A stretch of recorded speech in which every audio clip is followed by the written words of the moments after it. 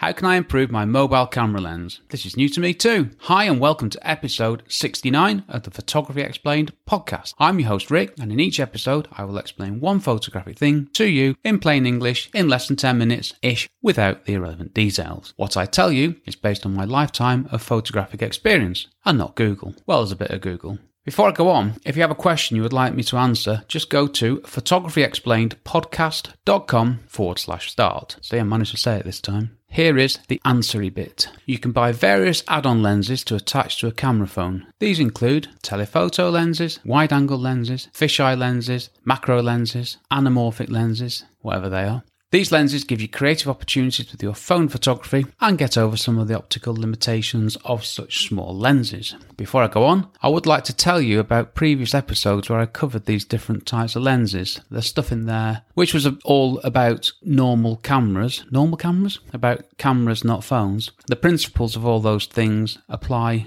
in just the same way to a camera phone, which, if you think about it, it's nothing less than it's a small camera. Check out the episodes on telephoto, wide angle and fisheye lenses. I didn't do macro lenses, never thought of doing them, and I'd never heard of anamorphic lenses, and I'm not going to lie to you, so I definitely didn't cover them. Right, the detail a bit. What do these lenses do? As I said, go back to the previous episodes and you'll find out a lot more, but here is a quick summary of each of them as they relate to phones. Telephoto lenses. These lenses get you in close, bring things closer to you. I'm not pigeonholing sports here. They can be used in any genre of photography, and they are dead handy on a phone because phone lenses are generally wide-angle lenses and wider than camera lenses. So telephoto lenses make the focal length larger with a bigger number, as in focal length.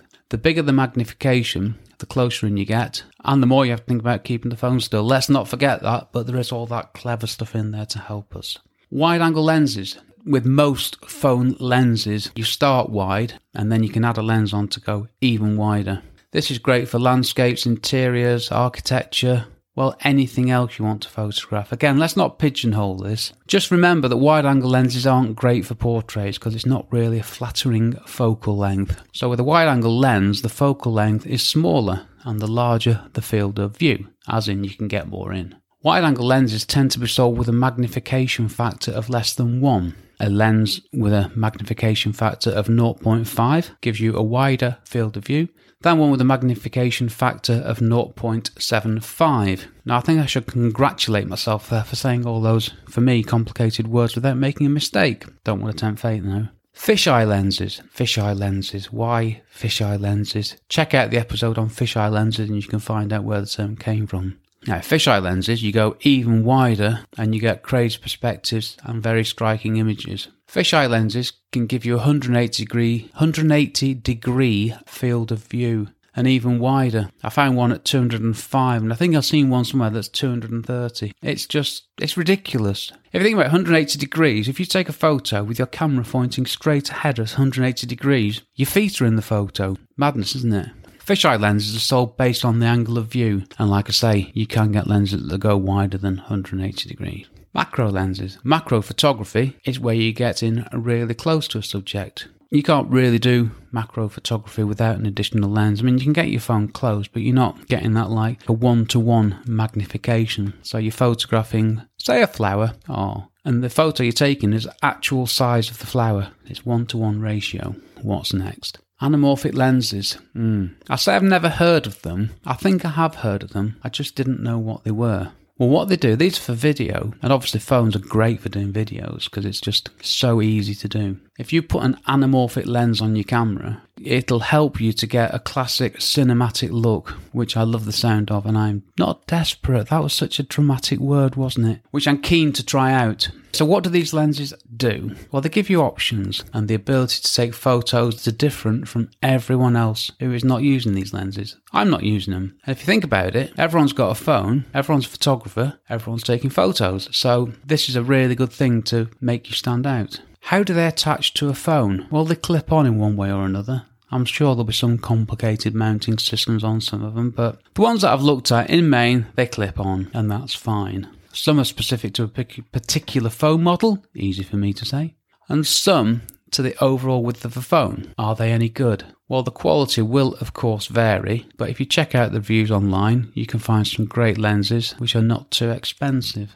I'm not going to recommend anything here because I haven't used any of these myself. If I had, I'd be more than happy to, but not my place because I don't know. How much do they cost? Well, you can spend 20 quid and get a set of add-on lenses. You can spend 150 to 200 quid for a single lens. Depends what you want, how much you're prepared to spend, and the quality, but obviously just go to one of the reputable review sites and there's some bargains to be had. And there's also some really good kits as well where you get a number of lenses. Right, so what do? Well, I use an iPhone XS. I don't add anything to my phone. I don't use any of these lenses because I've got cameras. Well, of course I have. I'm a photographer. If I did, though, I would get a telephoto lens to start with, as probably, 95-97% of phone pictures are taken by cameras on phones, which are by nature wide-angle lens photos. So 95 to 97% of the photos taken on camera phones are wide-angle photos. So you put a telephoto lens on, you're immediately setting yourself apart from the vast majority. That's the specifics, the talky bit. In the last episode I spoke about phone lenses, and this was the logical next thing, the add-on lenses. And the more I think about this one, the more intriguing I'm finding it. Like I say, the problem is that virtually everybody has a phone, and there are more photos being taken now than ever before. So any help to give us something different has to be a good thing. And I have to say, the more I think about it, am I going to use one though? If you've heard previous episodes, which I hope you have, you might have learned by now that in the past I've bought stuff that I didn't need because I like the sound of it. And I'm looking at this now thinking, I'd love one of those anamorphic lenses and do cinematic video, but if you check out the videos that I do, they're never going to be cinematic because it's just me talking to my phone. So I don't need one, so I'm not going to get one. Telephoto lens, will I actually use it? Or will it just be another bit of kit that's got in a box which I've had to put in my car every time I go out that I take back out again and never use? I've been here before. I'm going to hold that thought. There's so many other things that I want to learn and do. But here is my one-line summary. These add-on lenses offer more possibilities and creative opportunities when taking photos with the camera phone. Next episode 70. Blimey, I've got up to episode 70. That's come around quick. Well, I'm going to continue on the phone theme, and I'm going to tell you the apps that I use in my phone photography. Again, it's not a sales pitch. This is me telling you what I use, and it's not a lot. Some are paid, most are free, but it's not many. You might be surprised actually, because there's not millions of apps out there, but there are a lot of apps out there. Okay, I'm done relatively quickly, which is nice. I'm getting back to my 10 minutes. Thank you very much for listening to my small but perfectly formed podcast. To find out more and do stuff to help me, check out photographyexplainedpodcast.com/start. This episode was brought to you by the relief that I've got a week ahead with my recordings. So next week's recordings are done. So next week I can work on the week after's and not be on a time pressure thing. So that's good for me, but not of any interest to you, is it? Right, like I said at the start, if you've got any questions, let me know. photographyexplainedpodcast.com/start. I've been Rick McAvoy. Thanks again for listening to me and for giving me 10-ish minutes of your valuable time. Actually less than 11. Short one this, not a problem. And I'll see you on the next episode. Cheers from me, Rick. My brand new course, How to Become a Real Estate Photographer, straight talking advice for beginners to get you making money quickly and build a career, is available to buy now. Find out more at rickmcavoyphotography.com/courses.